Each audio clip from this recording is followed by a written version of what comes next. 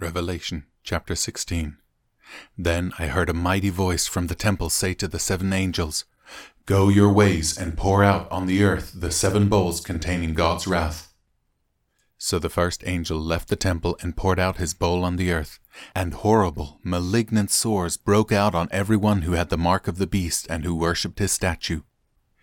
Then the second angel poured out his bowl on the sea, and it became like the blood of a corpse, and everything in the sea died.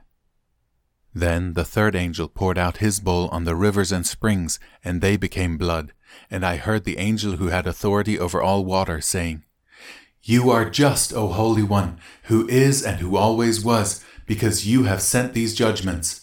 Since they shed the blood of your holy people and your prophets, you have given them blood to drink. It is their just reward."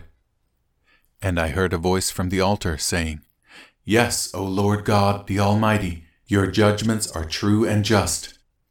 Then the fourth angel poured out his bowl on the sun, causing it to scorch everyone with its fire.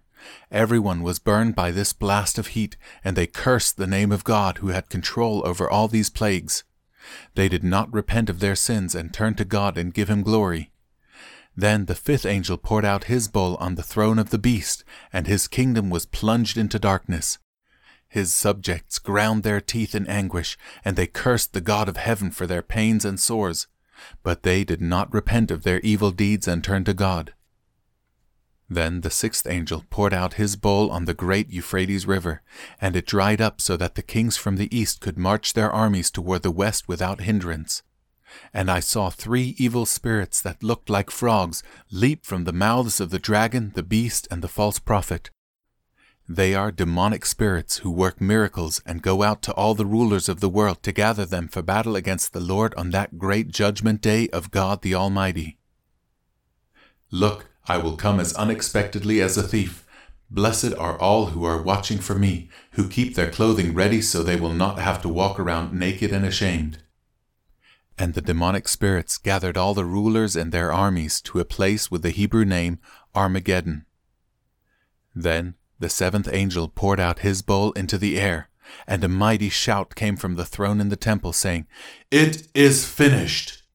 Then the thunder crashed and rolled, and lightning flashed, and a great earthquake struck, the worst since people were placed on the earth.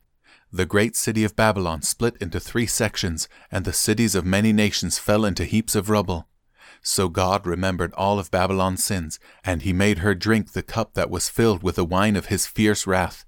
And every island disappeared, and all the mountains were leveled. There was a terrible hailstorm, and hailstones weighing as much as 75 pounds fell from the sky onto the people below.